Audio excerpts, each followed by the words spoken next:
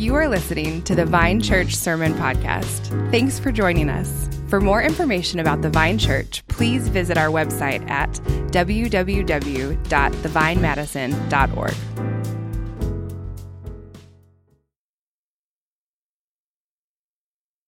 I hope you guys are all bracing for the heat wave next week. Looking forward to it. When it's been negative 10 at night, and then you jump to like 30 during the day, that's 40 degrees difference. I mean, that's like a huge deal. And so we'll all have our shorts on next week, and true Wisconsinites, looking forward to that. If you have a Bible, open it up to Hebrews chapter 3. We're beginning chapter 3 this week, and I'm really excited about where we are going.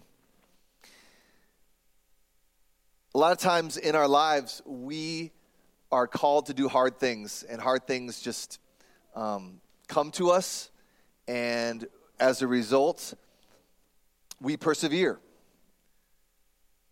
And the reason why we persevere is because we believe that it's worth it.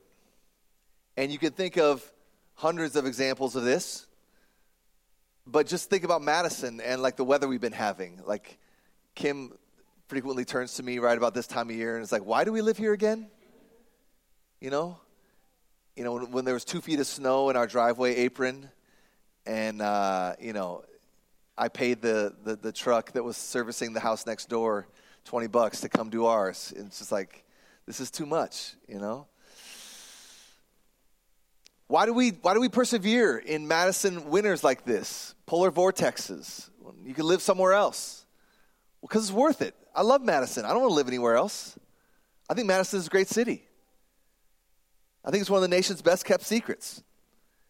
We persevere this weather because we believe it's worth it.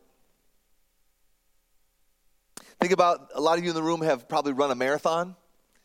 And if you run a marathon, there are times when it feels overwhelmingly challenging, especially on those last few weeks when your schedule says that you're supposed to run 20 miles on a Saturday 2 weeks before your race. And that's really, really hard.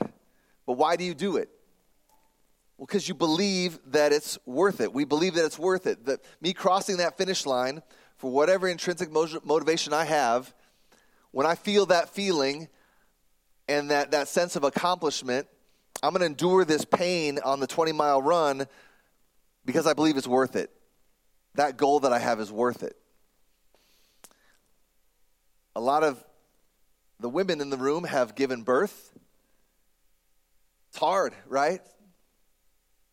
From what I understand, it's hard. We have a really dear friend, and she told us in painful detail how when she was giving birth for the first time, she's just like screaming to her husband and these nurses, I can't do this. I can't do this. Just freaking out. And some of you have had that experience. She persevered. They have a beautiful girl. 4 girls, in fact. She persevered. Why? Because it's worth it. The kids are worth it. Having a baby's worth it.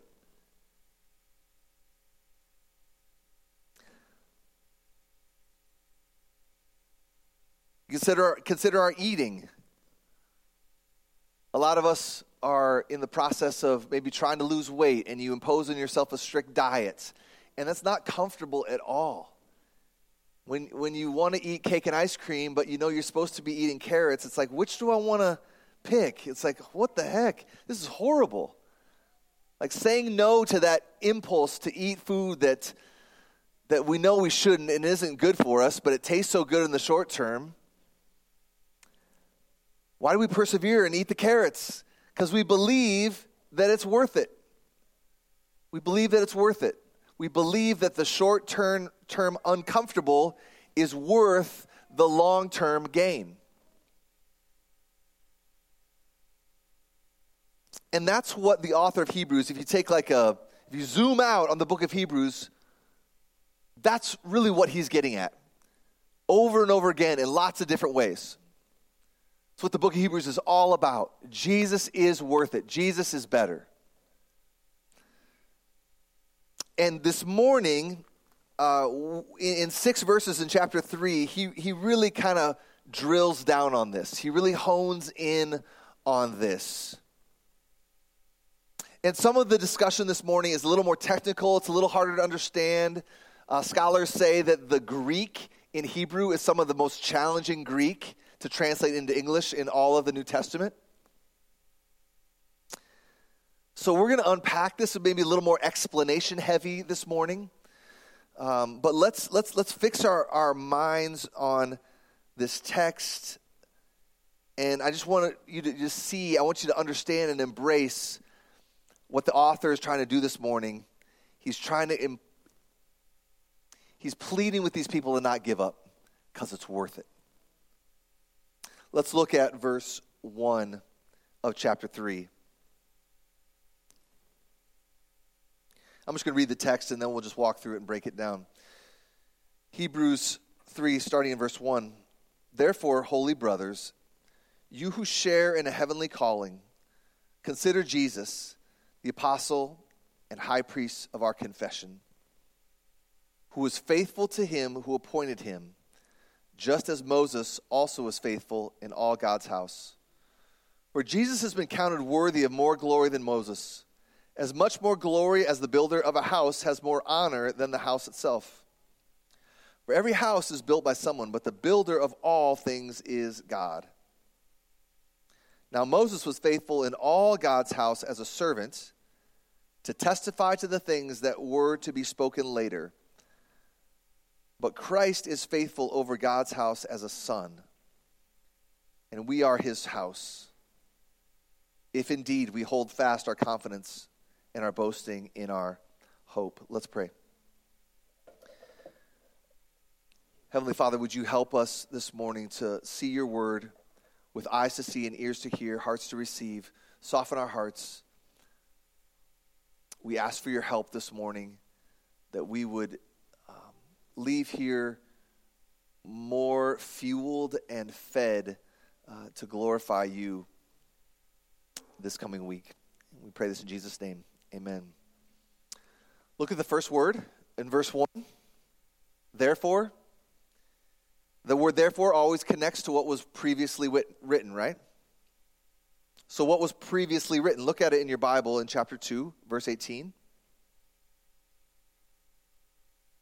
For because he himself has suffered, so Jesus here, for because Jesus himself has suffered when tempted, he's able to help those who are being tempted. So therefore,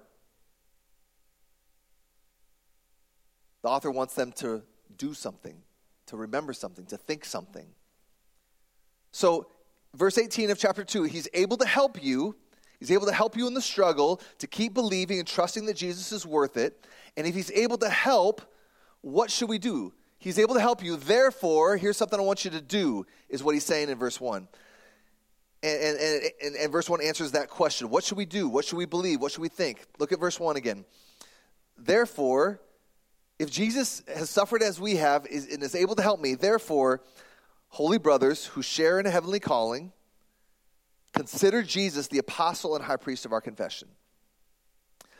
So remember what he's done here in these first few words. They're not just throwaway words. Look at the words. He's calling them to remember their identity. That's the first thing. Remember who you are. Look at how he addresses them. Therefore, holy. He says, you guys are holy. You're set apart. You're made new. You're seen different because of the gospel. Because of propitiation, the removal of God's wrath from you for your sin, like we talked about last week, and being united to Jesus by faith. This is how God sees you. He sees you as holy. That's who you are. Doesn't matter how you feel. God has just declared it. That's who you are. So believe it. And he calls them brothers, and the implication, sisters. What does that mean? It means your identity is one who is a child of the King. You are a son and daughter. Jesus is your big brother in this context. God is your father. We are in a family. Family language there for a reason. That's your identity. This is who you are. And then what else does he say? He says, you have who share in a heavenly calling. What does that mean? means you're destined, because of your identity, to spend eternity with God. So he's saying first, don't forget your identity. Don't forget who you are. This is who you are. And once that's settled, there's another verb in verse 1. Look for it. There's another verb. What is it? It's an imperative. So if this is true, if your identity is true, what do you want me to do? What's the verb? What's the action? What's the imperative? Consider. See it there? Consider. Now, this is a translation from Greek into English. And so there's other translations from the ESV. We use the ESV. I like the NIV a lot more for this verse. It's much more illustrative and powerful. The NIV says, therefore, holy brothers who share in the heavenly calling, fix your thoughts on. Fix your thoughts on. So consider is just like, I'm considering something. I'm considering whether to buy a house or not. That's how we kind of use the word consider. But it's much more powerful than that. The idea is, fix your thoughts on. This implies continuous reflection on Jesus. Like when you first started dating someone and you're fixing your thoughts on that person. You can't shut it off even if you tried. Like what are they doing? What are they thinking? What are they wanting? Where are they going in life? And the author of Hebrews is saying it should be like that with Jesus. What is Jesus like? What does he do? Where is he going? Where is he taking me? What's he all about? How can I please him? It's like this continuous mental observation. Continuous mental observation. If this was important in this context, how much more is this important in our context where there is millions of things every day calling out to us saying, fix your attention on me. Fix your attention on this. This is what you should be thinking about. Like, it's $1 billion industry, the attention economy. We've talked about it before. People coming at you to like convince you to fix your attention on them. And the author of Hebrews, and I got 35 minutes this morning to try to convince you otherwise.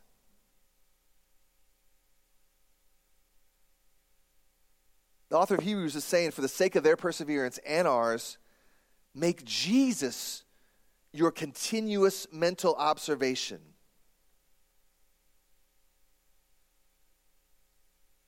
Because if you don't, you might not finish well. Jesus has a very powerful parable. It's called the parable of the sower.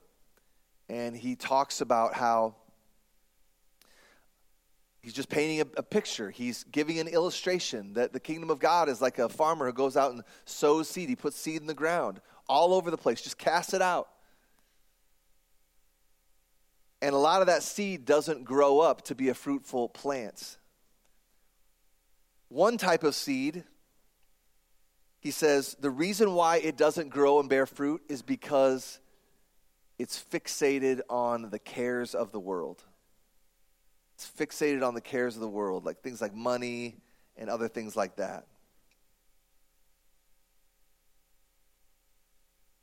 What's our continuous mental observation? What's on the billboard of our minds as we drive down the highway of life? The author of Hebrews is pleading with these people for the sake of their perseverance to not lose sight of Jesus. Don't forget about Jesus. So thus far, he's commending to them then, to us now, to fix our minds on Jesus. Let's keep reading.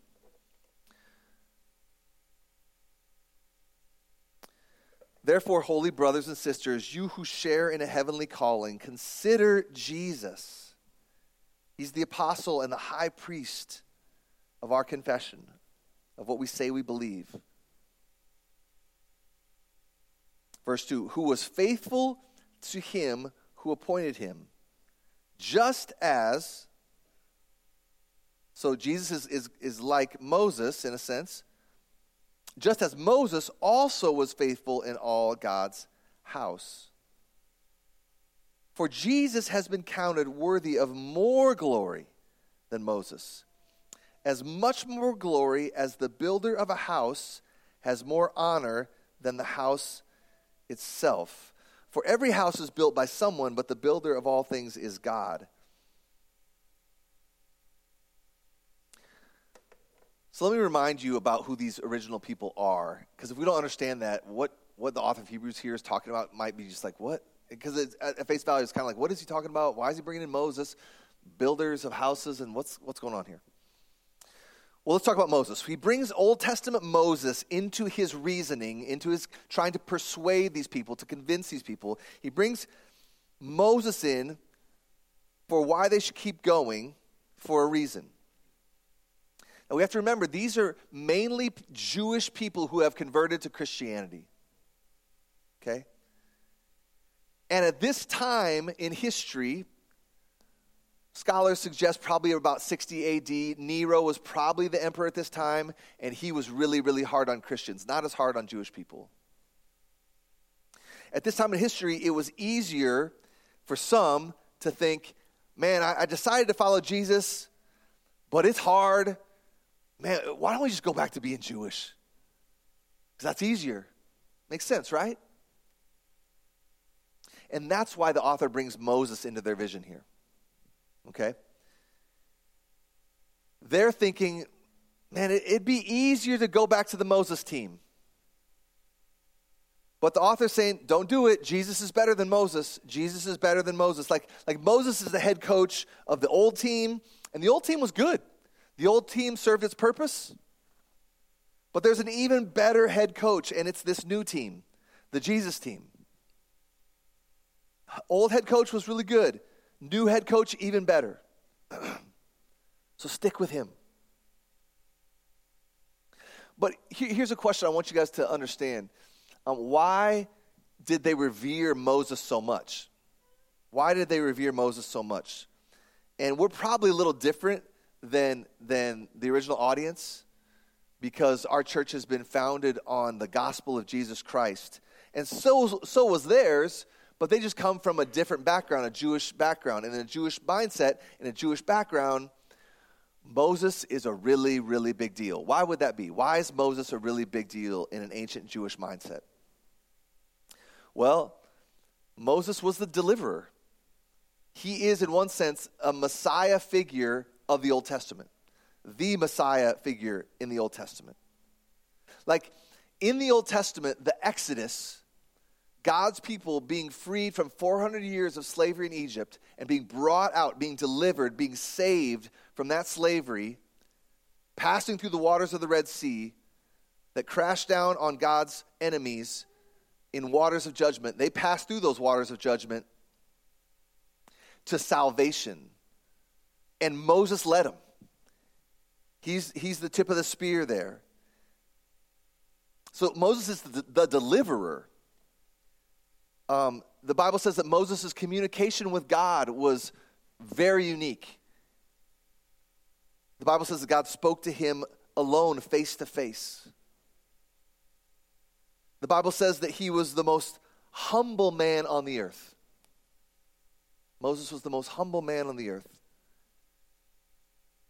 The Bible says that Moses was the lawgiver. And in the mind of an ancient Jewish person, the Old Testament law is the most precious thing possible. Deuteronomy 34 just paints this picture about why Moses is such a big deal. Since then, no prophet has risen in Israel like Moses, whom the Lord knew face to face, who did all those miraculous signs and wonders the Lord sent him to do in Egypt, to Pharaoh and all his officials and to his whole land. For no one has ever shown the mighty power or performed the awesome deeds that Moses did in the sight of all Israel. Point, Moses was super unique. And he should be revered, right? The author of Hebrews isn't saying that Moses is trash, but he's just saying that Jesus is better. Jesus is primary. If something is primary, it doesn't mean that whatever secondary is trash. It just means that it's secondary. Jesus is primary. Let's look at the text again. I hope that background can help you understand the text. Look at verse 3. For Jesus has been counted worthy of more glory than Moses. As much more glory as the builder of a house has more honor than the house itself. So what's the author getting at with this metaphor of builders and greatness? Like it says in verse 3. Look at verse 3. So in ancient thought, the architect of a building is great. Like the person who did the design and cast the vision, the architect is greater than the building that he or she would have designed. Now, I'm not sure we have this viewpoint in our modern minds. Like, I've had the opportunity to travel, and I think about, like, the magnificent, centuries-old churches that I've got to see in Europe. They are absolutely breathtaking, magnificent. And when I see these old churches in Europe, I don't sit there and go, man, I wonder who the architect was. Like that thought never like crosses my mind. I'm just thinking about this building is absolutely beautiful. Just in awe of the architecture. But I guess in the ancient world it was different. The architect was the famous one. The building wasn't as famous. The architect was revered. So in the same way, the author of Hebrews is drawing upon their cultural understanding, and he's saying, Jesus is the architect, okay? In fact, remember what he said in chapter 1? Chapter 1, verses 1 and 2 and 3. He says that Jesus was there at creation. Jesus was the creator, and it's his word of power that upholds the whole universe. Translation, Jesus is the architect. Jesus is the designer. So in that sense, he deserves the most glory. He deserves the most reverence. He deserves the most awe. And in that sense, he's worth it. He's worth it to keep going. He's the master architect. So consider how like when you climb a mountain and you see the beauty of like this mountain landscape, or you go sit by the ocean, or maybe you're just driving through the driftless region of Wisconsin and with the rolling hills and it's a beautiful day. And it's just this picturesque landscape. Like creation is good, creator is better. Think of the mind that can create things like that. The house is cool, but the designer of the house is even better. So that's what the author is doing here. Fixate your mind on the designer, the creator. He's better than Moses. Moses served well. But Moses is part of creation. He's not the creator. Okay? So there's no reason to leave Jesus and go back to Moses. Jesus is the best, greater than Moses. Let's keep reading. Now look at verse 5. Now Moses was faithful in all God's house as a servant to testify to the things that were to be spoken later. But Christ is faithful over God's house as a son. As a son. And we are his house if we indeed hold fast our confidence and our boasting in our hope. Now again, verse 5 might be a little hard to understand. Let me break it down for you. Moses was a servant. See it there? Now Moses was faithful in all God's house as a servant. So he served God's purpose in his time to receive the law, to deliver the people, to lead them in the wilderness. So that's what he means here. Faithful in God's house, like house as a metaphor for God's family, God's household, God's people, okay? He's not saying like a literal house. So the house language is a metaphor. And then it says, look at it, verse 5, to testify. So he was faithful. So what does faithfulness look like? It looked like his, look at it, verse 5, to testify, his testifying to the things that were to be spoken later. What does that mean? to testify to the things that were to be spoken later. So we learn in the New Testament that Moses wrote down and testified to all of these things that happened in his lifetime. And we learn that those things that he saw and he testified to and he wrote down all pointed to Jesus. That's what that means. It all pointed to Jesus. He was faithful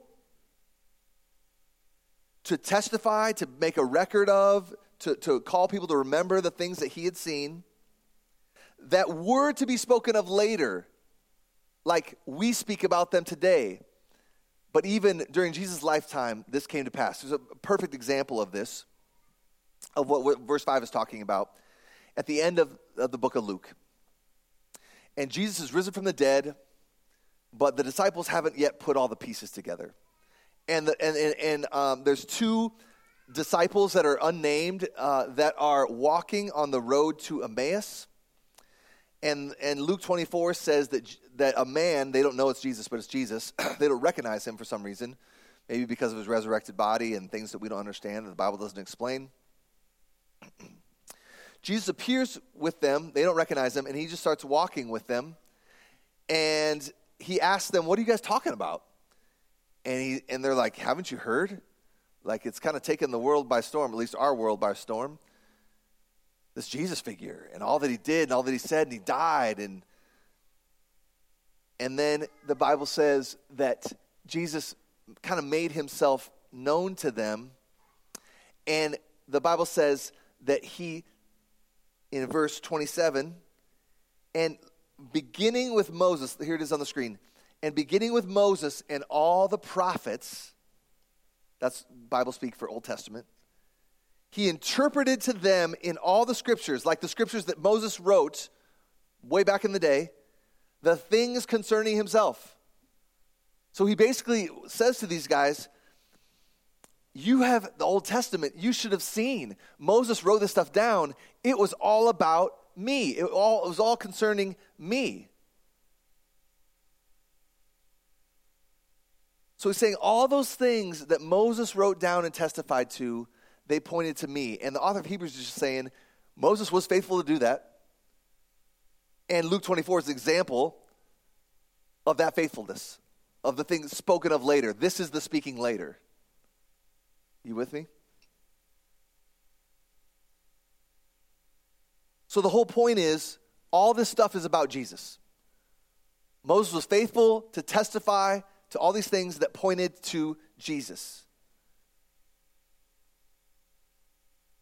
And as a result, he says Moses is a great example of a servant. See that there? But there's a contrast between servant and son. That's the rest of the verse. But Christ, so contrast, Moses, really good. Good job, Moses. You were a servant. But the author of Hebrews says, why is Jesus greater? Because he's the son. That's the end, or that's beginning of verse 6. Look at verse 6. But Christ is faithful over God's house as a son. So he is the unique Son of God. Capital S, Son. So this is the final way that he just commends perseverance to these people. Don't go back to the Moses team. Stick with the Jesus team. It's worth it. Why? Because Jesus is better than Moses. Moses was great. Jesus is even better. Moses served his purpose, and that whole purpose was pointing to the reality. Jesus is the reality. So stick with the reality. Okay? Fix your mind on Jesus. He's ultimate. He died for you. He lives for you. He sent his Spirit to live in you. Don't give up. He's better. He's worth it. And then we'll land the plane here. He closes with this final exhortation to persevere. Look at it in verse 6. And we are his house, meaning we are his people. We are his family. We are his household. But there's a condition. If. See the if? If always should make you think of a conditional statement. And we are his house if, indeed, we hold fast, persevere, keep going, don't give up. If we hold fast our confidence and our boasting in our hope. Boasting not in ourselves, meaning boasting in the gospel. So there's a condition. You have to keep going. We have to keep going if you want to know that you're a part of the household of God. Now hear this. This may trigger in your mind thoughts about, like, so can I lose my salvation? How does that work? But all through the scriptures, it's clear that only those who persevere to the end will prove to be true believers. Listen to this quote from Dr. Al Mohler. I found this really helpful in my study this week. Hebrews, perhaps more than any other New Testament book, affirms the sufficiency of Christ and his work for our salvation. Nevertheless, warning against failing to persevere in the faith appear throughout the book. This verse introduces that major theme in Hebrews. The author of Hebrews and the rest of Scripture teach that only those who persevere in faith will be saved, and that all who have genuine faith will persevere. Believers constitute the household of God, which is to say that the church is made up of persevering believers who have authentic faith. Our works neither save us nor keep us saved. Only Christ can save us. We must hold on to our, quote, confidence and retain our, quote, boast in the gospel and in the Lord. We do not boast in ourselves and our own spiritual achievements. We boast in the cross and in the hope of resurrection. The doctrine of the perseverance of the saints, that's just code for that if you're a genuine believer, you will persevere. That you can't lose your salvation if you're a true believer. The doctrine of the perseverance of the saints does not mean we enter God's kingdom by faith and stay in God's kingdom by works. Instead, it means we enter God's kingdom by faith that will persevere and never fail. By faith, we confidently trust that Christ's righteousness belongs to us. He is our only boast. He is our unfailing hope. So I just want to commend to you this morning. You can play mind games with yourself, wondering, like, will I persevere to the end? What if I prove that I'm not a Christian? What if I don't do what the author of Hebrews is commending to these people? I want to encourage you not to get caught up in fearing that you're going to lose your salvation. That's never an emphasis in the scriptures, that you would obsess over that. I think it's the wrong question, am I going to lose my salvation? The right question is, do I want to persevere? Do I want to love Jesus? Do I want to trust him and treasure him? Like right now, where I sit today, here, right now. If the answer to that is yes, then you're a Christian.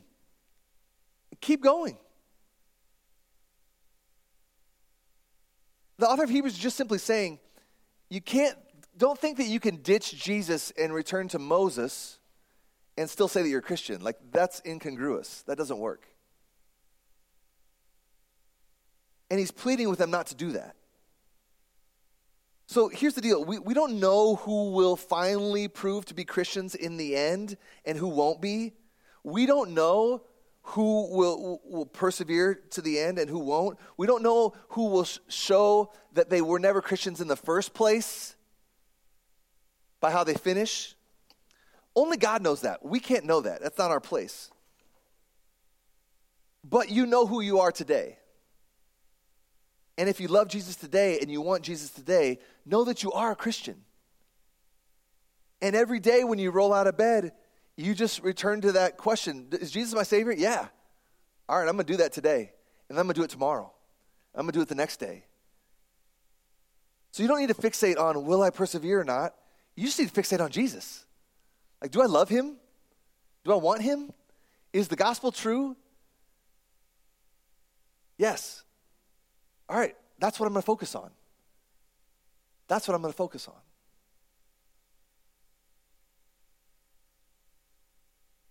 So, man, Jesus loves this prayer. I think it's found in Mark 8, when the guy comes to him and says, Lord, I believe, help my unbelief. Help my unbelief. if you're feeling weak in your faith, you just need to ask God for help. And even your willingness to ask him shows that you believe. Because if you didn't believe, you wouldn't ask him. I mean, in some ways, asking the question of perseverance, like, just shows that you care. And if you care, you probably are a Christian. Because if you didn't care, you wouldn't even be asking the question. Does that make sense? So, Lord, I believe, help my unbelief. Jesus loves that kind of prayer. So, in closing, simple. Consider Jesus. What's that mean? Fixate on Jesus. He's better than anything else. Moses or anything else that we'd be tempted to fix our minds on at the expense of allegiance to King Jesus. Keep him in your view daily and know that this will this will be your fuel to keep you persevering. Let's pray. Father, thank you for your promise this morning that you are better. You're better than anything we're tempted to idolize or trust in. Lord, I pray that you would keep that before us. Lord, we believe, help our unbelief. Lord, if there's any here this morning that are struggling with these things, to consider you, to want to keep going, to wondering if it's worth it, would you help them? Would you help them? We thank you for your word. In Jesus' name, amen.